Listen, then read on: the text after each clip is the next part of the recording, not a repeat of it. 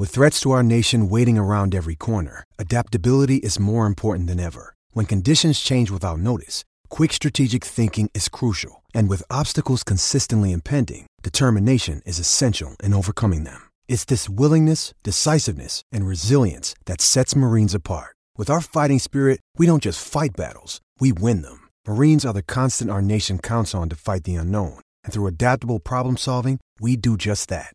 Learn more at marines.com. Hello, everybody, and welcome to F1 Nation with me, Tom Clarkson. Me, Natalie Pinkham. And Pedro de la Rosa. Guys, how are you all? Muy bien. Very good. Thank you, Tom. Hello, Natalie. Nice to see you again. It's lovely to see you again. It's been a while, actually. We're here to talk all things Qatar Grand Prix, but before we do that, Pinks and I were both in Japan. You weren't, Pedro. What did you make of the Japanese Grand Prix and, well, the performance of Max Verstappen in particular? Well, I think that it was not a surprise, really, to see Max dominating again in a circuit that was very much built or designed for the Red Bull strengths, and especially also to his strength, because how quick he was through the S's was mind-blowing. I mean, if you look at the speed differential of Max against anyone else through the S's was stunning. And then after that, if you are quick through the S's, you control a bit the slide of the car through the S's, your tires are in so much better shape for the rest of the track. So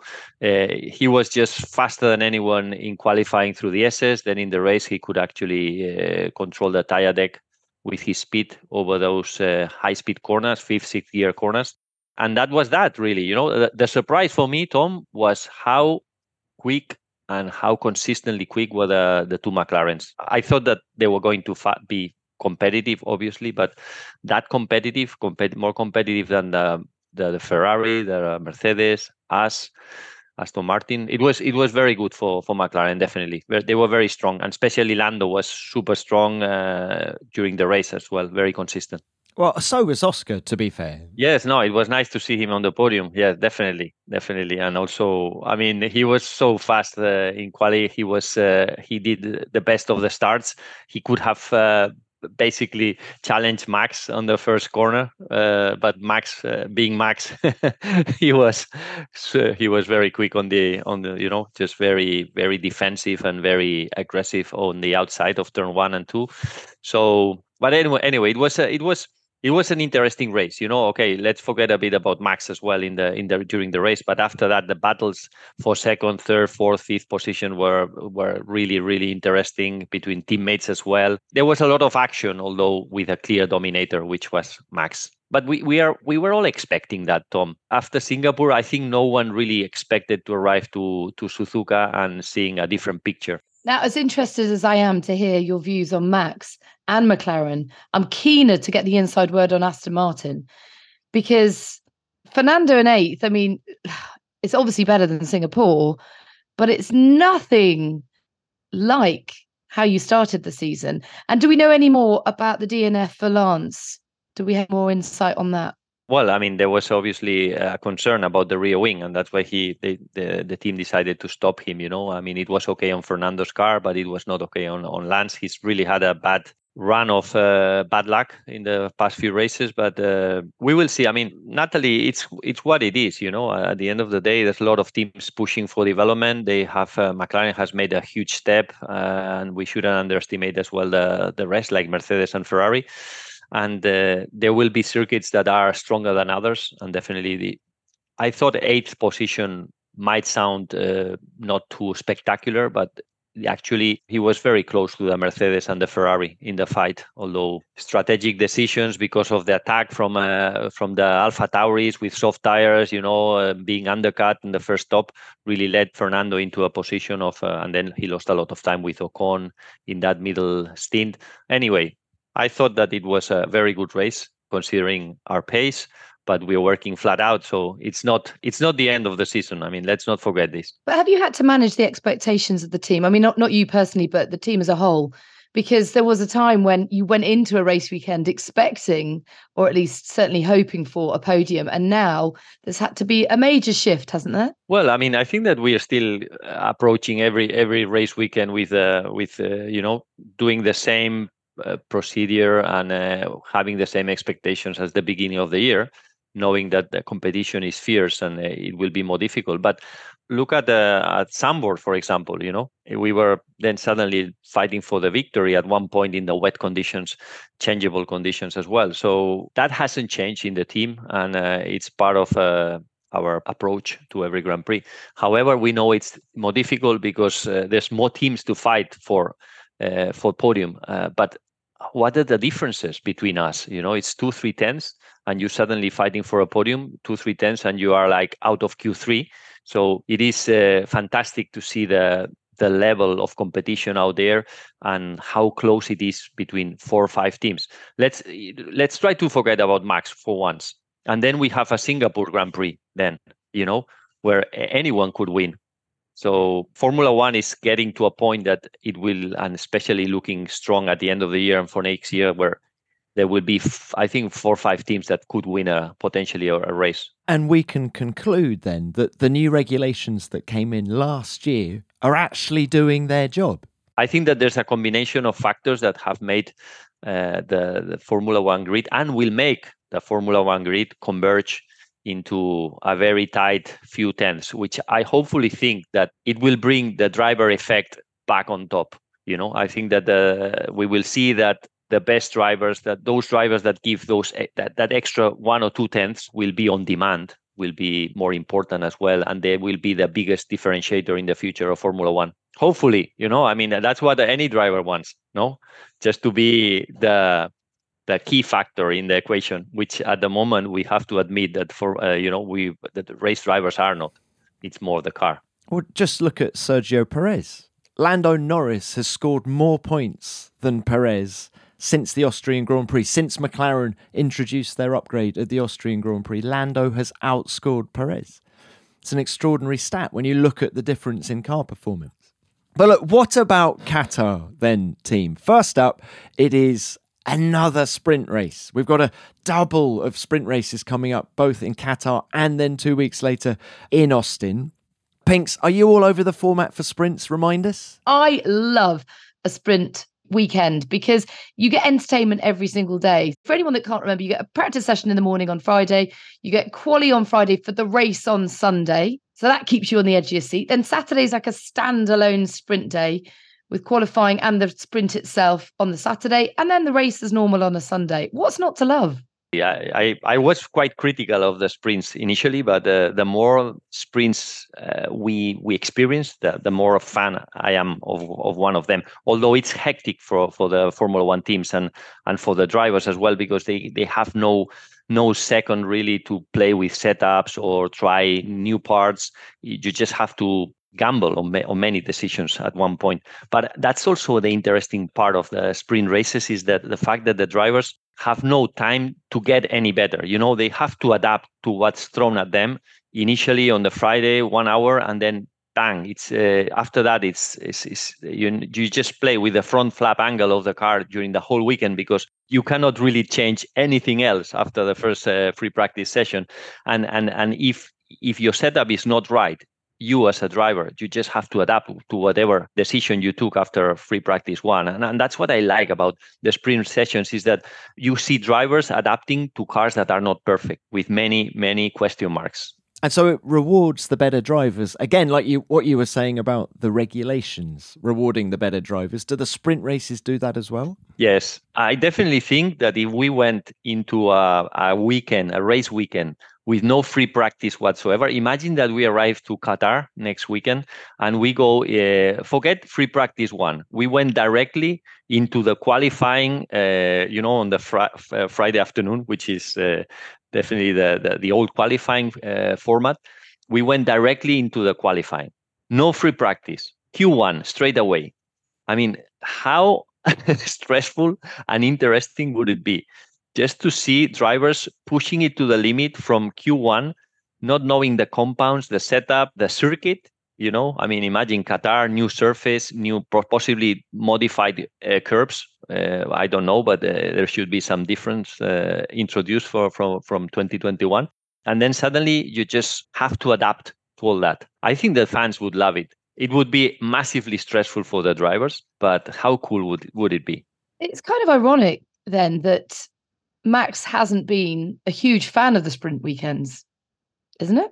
I mean, I would have thought he'd have relished it. Well, I think that the best drivers would adapt faster than anyone, and also the more experienced drivers. I mean, let's be realistic. Imagine if you are Piastri, the Oscar, and you are going to a Grand Prix with no free practice whatsoever. You know, it wouldn't, like Suzuka. It was his first ever Suzuka. The guy adapted fantastically well. We have simulators nowadays, so it's not like in the old days. But even so, it would definitely favor the experienced drivers. That's for sure. It's only a kick, a jump, a block. It's only a serve. It's only a tackle, a run. It's only for the fans. After all, it's only pressure. You got this. Adidas.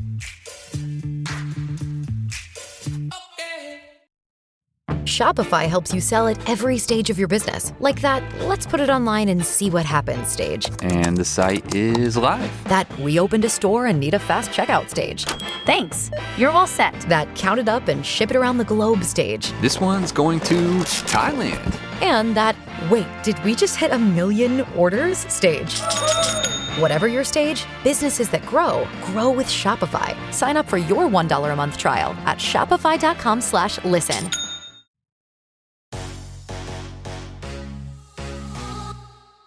Okay, well, let's just remind our listeners about Losail, because we had the inaugural race in Qatar back in 2021. We didn't run the race last year because of the Football World Cup. It is a MotoGP circuit. We know it's very bumpy.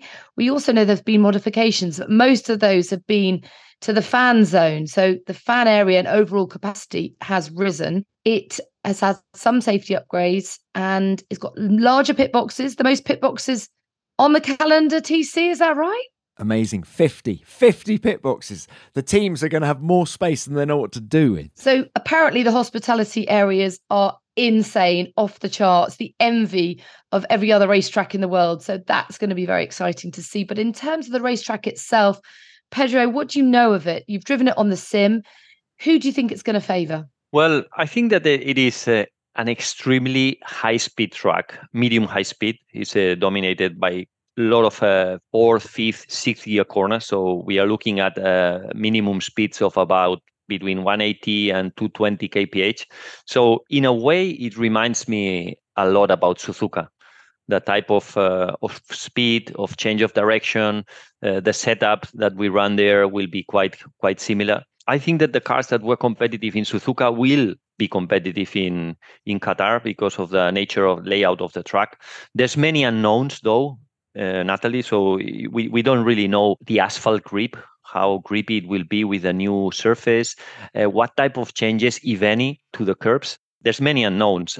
However, what we know is that Pirelli are bringing the hardest compounds, the C1, C2, C3, which are basically the same they brought at Suzuka. And no matter how grippy it will be, it's a very demanding track on the tires and extremely demanding on the high-speed balance of the cars. So given everything you've just said, Pedro, it's looking like a Max Verstappen Red Bull kind of track with Lando Norris and Oscar Piastri in the McLaren's closest. Is that your prediction going in? No, I hope to be wrong. I mean, I just being scientific, if we look at the layout of the track by itself, then it should be a carryover from Suzuka. You know, whoever was quick in Suzuka should be competitive in Qatar. But having said that, there's so many unknowns, you know, and this year we've learned that we have no idea what's going on really to which cars will be competitive at which tracks. I mean, who was going to say that Carlos Sainz driving the Ferrari would win in Singapore? It was unthinkable, especially considering the performance level of the Red Bull, the Aston Martin in Monaco. But we went to Singapore and the Ferraris dominated. So I don't know. I just think that there is a lot of reason to think that the Max will have an interesting and easy, possibly, evening in Qatar. As a quick reminder, the first time that this race was run, Hamilton came first, Verstappen second, and Alonso third. I wonder what odds you'd get on that podium being repeated this time around. It is important to say, though, that Max Verstappen is very likely to clinch his third consecutive world title in the sprint in Losail. So there's a bit more entertainment and drama thrown in there. Verstappen has 400 points in the driver's standings, and that is 177 clear of his teammate Sergio Perez. There are 180 still on the table, so he needs just three more points from the remaining 6 races.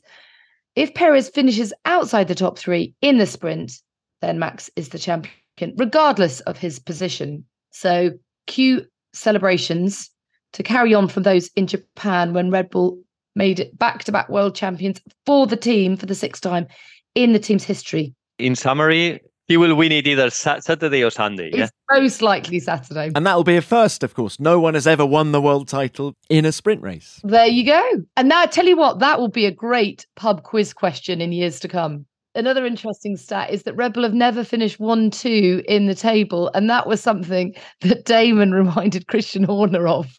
Amidst the wild celebrations in Suzuka, Christian was like, oh yeah, cheers for that, Damon. Cheers for that dampener. But the point is, they still have that to go for, which is, they've always got to have targets, haven't they? By their own very high standards. Let's discuss that, because Perez is 33 points ahead of Lewis Hamilton. We've got 6 races to go. 3 of those are sprint races. Do we think Perez can hold on to second, or is Hamilton or Alonso behind Hamilton? Can they beat Perez? Slightly early in this season, I did make the prediction that Lewis Hamilton would finish second in the driver's table. And I got a lot of criticism, not least from our friends in Mexico. I understand why, because Sergio is an incredible driver. And I think he'll be hugely frustrated with the way things are going, because we all know that he's better than the results are suggesting. We all know that this is a rocket ship of a car. So he should be up there, and he absolutely should be coming second to Max Verstappen. Will it happen though? Suzuka was a worrying time for Checo, because he qualified sort of down the order slightly. We thought, he'll be able to carve his way field. But then I think you said at TC, it seems slightly desperate on his part. He was going for moves that, as his own called them, were slightly optimistic. I think that is the point. He is good enough and he has a good enough car to finish second, but it depends on how quickly he can shake off the 2 weekends that he's had. Actually, Singapore was a bad weekend as well, wasn't it? He crashed into Yuki Tsunoda on the opening lap and Alex Albon in Singapore. And then, of course, it was Lewis Hamilton on the opening lap in Japan and then Kevin Magnussen at the hairpin. He's got to stop crashing into people and just have a clean weekend. When we came back from the summer break, he said, what I need to do in the second half of this season is have clean weekends. And yes, he did that in Monza, didn't he? But it hasn't happened since. So he's got to overcome those issues. It's all purely psychological for him. And if he can, he will finish second. If he can't, he won't. It's as simple as that. Yep, very true. And all the while, Lewis Hamilton is quietly creeping up on the inside, just, gathering decent hauls of points with plenty more on the table with the sprint weekend. Lewis knows how to win races. He can't do that at the moment, but he also knows how to come in and get podiums and, a decent bag of points at each race weekend. So I really wouldn't ever write Lewis off. However, I would say that if you consider the season so far, how many points Checo has lost for crashes, for not qualifying well, for whatever problems he's encountered, and he's still lying second, The moment that things just go normal for him, there's no crashes, he finishes races, he picks up points regularly, it's clear that he will finish second. Let's not forget that for all of us, Aston Martin, Mercedes, Ferrari, McLaren, we are all in 2-3 tenths. So we are going to fight for the same points and take many points from each other. So it won't be easy to make big strides in the next few races. But anyway, let's wait and see. It's an interesting sprint to the end of the season. Well, and you mentioned sprint, and of course, just to emphasise that if Max finishes 6th in the sprint this coming Saturday, he is going to be a triple world champion. It's a phenomenal run. And then it's all eyes on, can Perez finish second? Do you think Verstappen will help Sergio finish second? Could we see him moving over, perhaps giving him a win? Is that even in his DNA? I doubt it somewhat, but Pinks is shaking her head. I think the whole point of why Red Bull have been so dominant this season and Max is There's a ruthless streak in both Max and Christian Horner. They're hugely competitive people. They're meticulous. They're thorough. They have an incredible work ethic, but crucially, there is that ruthless streak which winners need. And it isn't about having empathy for who finishes second. What's in it for Max to do that? I mean, I'm not a racing driver, Pedro. You tell me. I think that it very much depends. If helping your teammate means that you are going to keep winning, that's fine, But if you're going to give away wins just for the sake of helping your teammate, it doesn't. It's not good for the team. It's not good for Max. It's not good for anyone. But the question really is once that Red Bull has already been crowned world champion in the Constructors' Championship and the Drivers' Championship in a few days, what is there really a need, or what is it to finish second for Checo? Does it mean a lot? I mean, because if it means a lot, then I would understand, that maybe Max will help. But it has to mean something special for the team and for Checo to finish second. I personally think that finishing second doesn't mean anything at all. You're still finishing behind your teammate. The team has already achieved the World Constructors' Championship. So anyway, I wouldn't give it too much importance to the second.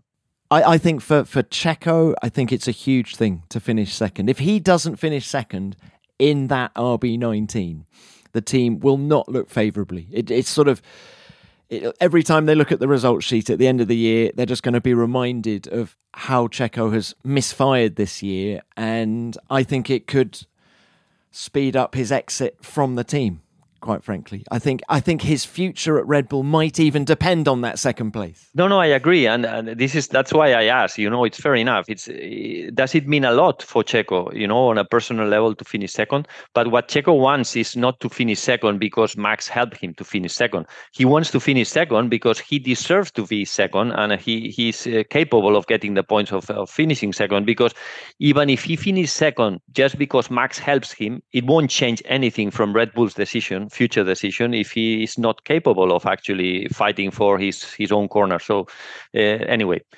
I think it's something for them to decide. I think at the end of the day, it doesn't really matter what the team says. Sometimes you speak with your teammate and you say, look, Max, it means a lot to me. I've been fighting for this. It's my dream. And okay, it's not being world champion, but it's still second. And it's always very nice for my CV or for my stories to my grandchildren, to be able to explain that I finished second in the World Championship, Formula One World Championship. Then it's fine. I'm pretty sure Max will help, but it just depends. I just don't give too much credit to a second in a World Championship when your teammate has won so easily. I totally agree with you that he's not going to want to be helped to second, but I also disagree that if Checo goes and says, it would be great if I did, I don't think Max would help. And I don't mean that as a criticism of Max. This is the guy, and you'll need to remind me of the race, TC, where he risked everything for the fastest lap. And it didn't make any difference. It was just a statement of intent, and it was just his way of asserting himself all the more in the team to get the fastest lap right at the end of the race. He came in for an extra pit stop. Well, he's done that a few times. But where was it? When was it when it made Adrian Newey really nervous because he came in? Do you remember Newey was telling us, he said, oh God, that was nerve-wracking. Yes. And it didn't make any difference to the constructors' points. It was just Max's way of saying, don't get any ideas. I take fastest lap as well. But also just when you're thinking of the relationship between Max and Checo, think back to Brazil last year when, Max was not helping Checo, was he? So maybe we're answering our own question here as to whether Max is going to help Checo finish second. But this is a nice segue, guys, into talking about Mercedes, because, of course, we saw Lewis Hamilton and George Russell. Well, they weren't talking straight after the race in Japan, were they? Because I think George felt that he'd been slightly done over by the team in terms of he was hoping that he could use Lewis Hamilton as a buffer to slow down Charles Leclerc in the Ferrari. It didn't happen. Of course, everyone's claiming that, all's well that ends well. I caught up with George in Japan. He is my guest on this week's F1 Beyond the Grid, and he is very confident about competing with Lewis Hamilton, the 7-time world champion? Every single weekend I go out, practice, quali, race, you are directly compared to the greatest driver of all time. You know, that gives me the benchmark. And also, I don't think I've ever been pushed in my whole career like I've been pushed in these last year and a half. So to see that I'm swimming and swimming well gives me so much faith in myself, so much confidence that I always had. But there's sort of no doubt now. I truly believe in myself. The team believe in me. And that's been really down to the fact that I've been teammates with Lewis and held my own. I tell you what is interesting, Tom, is that the dynamic between a 7-time world champion and Lewis Hamilton and George Russell. Okay, he's no longer a rookie, but he's kind of more established in the team now. But I find it really interesting because at some point there's going to be a changing of the guard at that team, and it's how hard does Russell push it now in order to sort of gain authority, gain acceptance, and obviously that mistake in Singapore. He said himself, didn't he? What am I, a rookie? That was a mistake that felt about inexperience. It didn't feel like a mistake that Lewis would make. So I feel that George is keen to assert himself at the moment. He wants to forget Singapore and say, you know what, I can be a team leader. And there's no doubt that he can. He's just not quite to the level of Lewis yet. But at some point, there's going to be a sort of handing over of the baton, if you like. George Russell is one of my favorite drivers, I would say. And it's because he's been put together with Lewis Hamilton, and then we have managed to realize his true performance level, his true potential. And that's why I like him so much. It's just that he's stunningly fast, consistently fast, and a lot better, to be honest, than what I expected. He has the quality to become world champion. What were you expecting, Pedro? Well, I was expecting someone fast, definitely. I mean, if not, he wouldn't have achieved what he had achieved, but not as consistently fast and close to Luis. There's some weekends where George, you would say, he has the edge on Luis. Some others that Luis has the edge on George. I thought that he was going to be close, but always one step behind Luis. That was my feeling. And when he was at Williams, there was always the question mark of, well, let's see when he's together with Luis. When he raced for Mercedes, when Luis had COVID, you remember, and he substituted him in Bahrain. But we always said, well, it was a strange layout of Bahrain. It was a strange race as well. He was very competitive, but the Mercedes was dominant back then, and Luis was not racing. So now that we've had 1.5 seasons together with Luis, you can say that he's performed at an incredible level, and he should be very proud, and he's definitely proud. I think very good things will come out from George in the future as well. But what is the message? That he has to remain patient and wait a couple of years at least for Lewis Hamilton to retire, and then he becomes number one? Or has he actually got to beat Lewis Hamilton to prove that he is the man to take the crown, if you like? Don't forget, TC, he's been incredibly patient all his career. Remember how patient he was at Williams? When he could see like his mates in Alex up at Red Bull and Lando at McLaren, and they, getting decent results. He just held his own and just held his breath and said, no, I will get there eventually. I really like his attitude as well, because he's modest and he's humble and prepared to take advice from Lewis, but he's not a pushover either. He's not overawed by being in a team with a multiple world champion. So I think, that ticks a lot of boxes. He's level-headed, he's kind of mature, and he's prepared to be self-critical as well, in the same way that, say, Charles is, because, he will take himself off and talk to himself. Remember the start at Silverstone when Joe had the big crash, and George took a lot of responsibility for that in that moment. He was really sort of self-reflective, and, it was the same in Singapore. He beat himself up about it, but he's also learned from it. So he's a work in progress, there's no doubt. I don't know how long that timeline is for him, but I guess it will be, as you say, when Lewis ultimately retires, that he will take over from the team. But he's got a long career ahead of him, no doubt. But he already beat Luis last year, to the points. So, I mean, first year and pole position win. Luis couldn't win any race that year. It was a very difficult car. Remember porpoising, blah, blah, blah. So I don't know what he should wait for. He just has to keep finishing and doing the job he's doing. And eventually, when Mercedes brings a car that is more competitive, he will win. He's in such a good position right now with that talent sitting behind, under his legs. I think that he will have no limits in the future. Okay, let's throw it forward to next year. Who is going to challenge Red Bull closer, do we think? McLaren, Mercedes, Ferrari, or someone else? You're forgetting about Aston Martin as well. Of course. We are all working flat out, Tom. Talk about offending our guests. Hamilton said in Japan, didn't he, that we, Mercedes, need the greatest 6 months of car development in our history if we're going to challenge Red Bull next year. Do we think they can do it? Do we think Ferrari are closer? Do we think McLaren are closer? Do we think Aston Martin, Pedro, I'm paying homage to you, do we think they can make another jump next year? Well, I think that the most important thing really is to close the gap. Let's slowly creeping and closing the gap to the fastest car. That's the aim of. I don't think on a linear development. So you see the gap to Red Bull, and you think, okay, X amount of tenths. This translated into aerodynamic points means that we have to find X amount of points in the wind tunnel. I think that the development is not linear as that. There's a lot more things involved.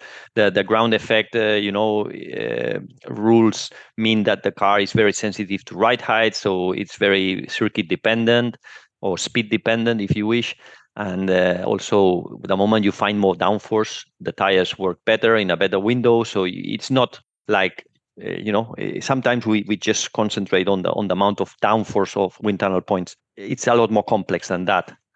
But I think that the ultimate goal is what we were always discussing, is just closing the gap to Red Bull. Will that be enough for some teams to overtake in 2024? We don't know really. But that's the beauty about Formula One. How much more downforce is Red Bull going to find in the next few months? Have they hit already their ceiling?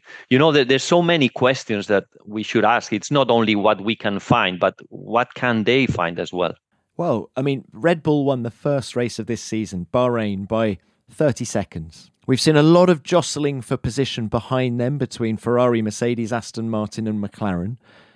But I'm not convinced anyone has actually closed the gap. Okay, Max won the Japanese Grand Prix by 19.7 seconds. I don't think he was pushing in those last laps, and I'm sure he could have been nigh on 30 seconds ahead of Lando Norris if he'd wanted to be. That's a bit of a warning shot for everyone else, isn't it? Yeah, no, definitely. Those type of tracks, and possibly Qatar is similar this weekend, it will be difficult to beat them. But what we have found out is that they are human, that they have circuits where the car is not as dominant like Singapore. So it means that they have, in some speed corners, some type of corners, they are not the fastest car. This is a bit of bright light at the end of the tunnel for all of us, in the sense that if we develop our car in a very wide window, we can actually get Red Bull as well, or close the gap, initially. But we will see. We will see, Tom. At the end of the day, we don't know how much they will develop the car for next year. So it's a long shot. There were some team orders that actually went under the radar at the end of the Japanese Grand Prix, and that specifically was Alpine's decision to switch Pierre Gasly and Esteban Ocon on the final lap. Gasly, you may remember, was running in ninth towards the end of the race, having been given the green light to pass Ocon earlier to push his fresh hard tyres and chase Fernando Alonso in P8. When it became clear he was unable to catch Fernando, Alpine asked Gasly to give Ocon the position back. He did so on the final corner, but the Frenchman was clearly unhappy with this decision. Can we swap back round, please? Wait, what the You're kidding me, What are you saying? I was faster. I'm on pressure robbery. Would have overtaken him anyway. Yeah, we discussed it in the office. Let's please swap round, please. You confirm you want to swap? A firm, mate. A firm, please. Complete joke. Awkward, testy racing drivers, Pedro. It seemed pretty clear that he should give the position back because Ocon had moved over for him. I think it was at the exit of 130R earlier in the race so that he could have a crack at Fernando. He didn't get past Fernando, so you swap back. That is the rule within their team.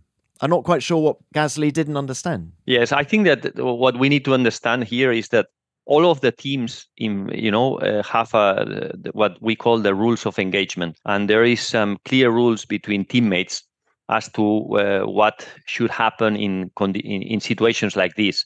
So I don't know what rules of engagement Alpine has, but what I know is that in my whole career I knew exactly at that point, if I'm given a position, I'm not fighting with my teammate for a position, I will have to give it back later on in the race if I don't make positions up the grid, up the ladder. So I don't really know what the problem is, to be honest, Tom. There is some clear rules of engagement. You just have to comply with them.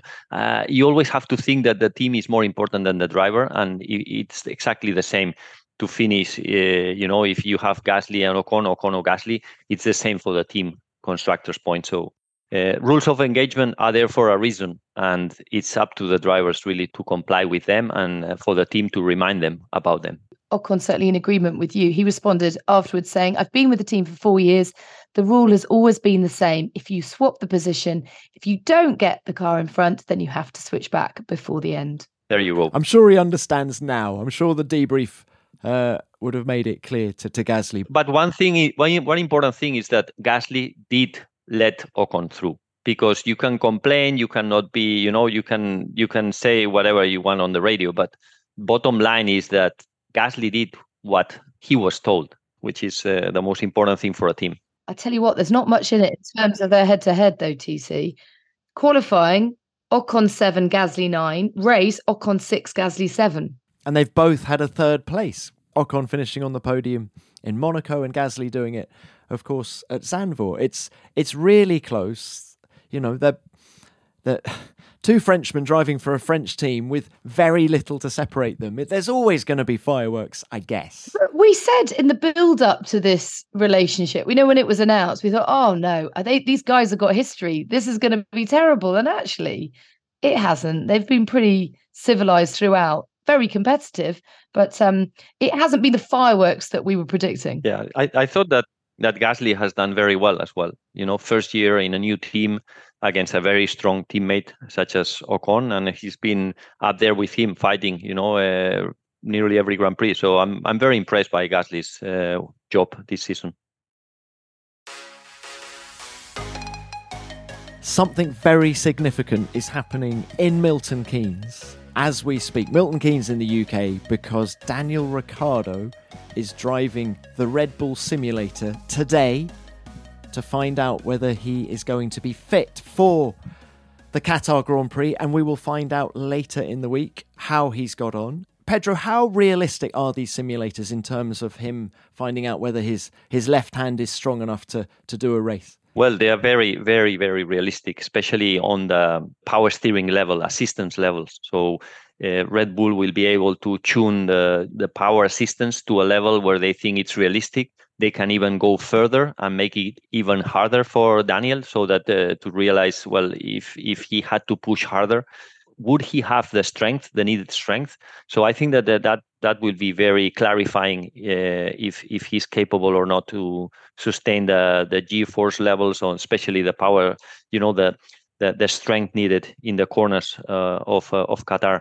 You remember when at the beginning of the season, Lance broke his wrist, and he went into the simulator, and that was the defining factor really for the team to get Lance flying into Bahrain and being ready for the race. And he was ready. He was just about to be ready, but it was because the simulator test went well for him. Well, we're going to find out very quickly whether Daniel will be in Qatar or not. And that will, I suppose, there's one man who's really hoping that he's just still a little bit sore, probably, is Liam Lawson. What a phenomenal debut few races he's had in the AlphaTauri. Pedro, were you surprised when AlphaTauri came out and confirmed Yuki Tsunoda and Daniel Ricciardo for 2024, leaving Lawson on the sidelines? Well, not really, because I think that poor Daniel, he hasn't had really a proper crack into the season, really. Also, Yuki has done a fantastic job. this season. So, and Liam has also done a great job the few races that he's been there. I mean, actually, he has surprised many people, including myself. But would you take the gamble of, why would you get Daniel out of the equation or Yuki? Have they done something particularly wrong to lose their jobs? No. But having said that, I think Liam has made a very good, has helped his cause massively for the future. It's not that he will disappear from the Red Bull lineup. I think that he will be considered heavily for the future. I thought giving Daniel a second opportunity after his crash, his broken hand, is fair. Yuki deserves that race drive for sure after what he's done, especially this last season. So all in all, it's a problem for Red Bull in a way, for AlphaTauri, because they have now 3 very good drivers. They had to decide on 2. I don't think Red Bull had any other choice but to keep Daniel and Yuki. And I suppose the only issue comes in whether Liam thought he was ever in with the chance, because I don't believe he ever was. I think that this was his opportunity to show himself in the shop window, which he did a brilliant job of doing. And he staked his claim for the future. He's still only 21. I mean, he's going to have a very bright future. And this will be remembered. Being able to come in and hit the ground running in the way that he did was phenomenal. But to Pedro's point, was he ever really going to unseat a multiple race winner in Daniel, or someone that's really stepped up since Nick de Vries left? In fact, when Nick de Vries joined, Yuki Tsunoda really upped his game because he knew he was under pressure, and he's delivered in a very difficult car. The car's only really come good, ironically, with the upgrades since Liam's got into it. So it's quite difficult to compare them anyway. Agree, fully agree. But what is the job of that team? Is it to develop young drivers? Yeah, but as we've seen, TC, it is to develop young drivers, but they've got programs in place to do that. But you equally need an experienced driver alongside a new young driver in order to share data, develop the car, and the guy on the other side of the garage to you. Like, Daniel's worth his weight in gold to that team in terms of marketing, in terms of experience, in terms of morale. Pinks, I'm in no way dissing Daniel Ricciardo in saying that. I'm wondering, there are 4 Red Bull drivers on the grid. One of them isn't performing as well as he should at the moment, and that is Sergio Perez. So I'm thinking, in the corridors of power in Salzburg, actually, should Daniel Ricciardo step up to the big team, to Red Bull Racing for 2024, leaving Liam Lawson and Yuki Tsunoda at AlphaTauri? That's really, I think, the question that they are asking themselves. Well, I would agree. And I think had Daniel not had that really unfortunate crash, and had he come in and put in really solid performances for AlphaTauri, then that's what would be happening. Whether he's got the opportunity in the last 6 races, I guess he has. If he comes back for Qatar, I mean, today is a big day for him. Personally, would be saying, don't rush it. Like, you don't have to prove yourself. Although I'm contradicting myself there, because if he does put in a phenomenal performance at AlphaTauri, which we know he's capable of, then yes, he is putting pressure on Sergio Perez. And then you've got room for Liam Lawson as well in the junior team. Tom, you remember when we had Christian Horner here in F1 Nation? What he said was very interesting. He said that, after the Silverstone Grand Prix, there was a test, and Daniel, after, I think he said 11 laps or 11 laps, he did times capable of being in the top 5 in the grid for the British Grand Prix. So I think that gave Daniel a chance in AlphaTauri, given the fact that they want to be covered just in case whatever happened with Checo. If they had no doubts that Checo would be like, close to Max, then they wouldn't have taken Daniel. But the fact that they are not sure what can happen in the future, that's a bit what Christian told us. So all in all, what I'm saying is AlphaTauri is a team meant to give young drivers opportunities, yes, but I think that they are using it for a different purpose at this moment in time. Christian was being very diplomatic, I felt, when he came on the show a couple of months ago, though, Pedro. I felt he was still talking about 2025, not 2024. And I'm just wondering whether they need to accelerate that if Checo doesn't get it together in these last 6 races. But we haven't got long to wait, have we? It is a big if, because we know Checo can do it. We know he's got the talent. Oh, think back to the opening 4 races, Pinks. Those opening races of the season. He won 2 races. It was sensational. So, but equally, he's got to deliver. But the races that if Checo doesn't crash on the first few laps or has a problem or has to do an extra pit stop for whatever reason, a front wing, the races that he's finished without any trouble, even if he's qualified very, very much at the back, he's always finished in the top 4, top 5, or has been in the podium. So all he needs to do really is to be Checo on a Sunday and don't get too anxious on a Saturday. It doesn't really matter where he will qualify. He will always be fighting for a podium at the end of the race if he doesn't have a first lap crash. He has the pace, in the races. I mean, there's no question about that. There's no reason to panic.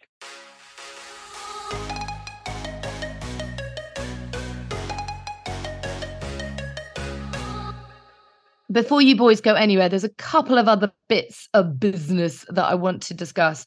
Jess Hawkins. Pedro, this is a huge day for Aston Martin, for Jess, for women in motorsport, because Jess became the first woman to test an F1 car since 2018 when she drove the AMR 21 in Budapest. How did she get on? What can we expect from her in the future? Jess is a good mate of mine. I'm so proud of her. I think the future's bright, and I think it's just a shot in the arm for any woman out there thinking of a future in Formula One. I think it's a great statement from the team, from Jess, and from motorsport, from Formula One generally. Absolutely, Natalie. I'm very glad you asked this question because, Jessica has been a very inspirational part of the team, and what she did in Budapest was very impressive. Not only because she jumped into a Formula One car, but I would give her credit for how she prepared that test in the simulator in a very professional manner, giving it 100%. And then she was actually very, very strong in the test. She was fast straight away. She got used to it immediately. So very impressive indeed. We were all very proud of her, really. Oh, that is music to my ears. That is so cool to hear. No, she's an incredible woman, I would say, an incredible person. And one thing that I loved from her is the fact that she worked very hard to prepare for that test. But when she came out of the car, the first thing she said, she thanked the team for how much time they gave her and how hard they had worked for her, in the team. It's not that she only worked hard, that she thanked the people for working hard for her. And this is something that I really, really appreciate and just gives you a glimpse of who Jessica Hawkins is and how much we love her in the team. I would love to see her have another test as well. Definitely. Continue the journey, see how far she can go, see how she develops from one test to the next. And let's face it, Pedro, she had a great tutor in you, Pedro, of course. I'm thinking of, the podium finisher in the Hungarian Grand Prix all those years ago. She doesn't need tutors like myself. I think she's more than capable of learning faster and alone. But she's a quick learner as well. And she's very fit. There's something that people don't realize. She's very strong as well. She works very hard. So, yeah, I'm with you guys. I really hope that she has more opportunities. Great stuff. That is so good to hear. Now, talking of having to learn fast, Logan Sargent has had a tough rookie year at Williams.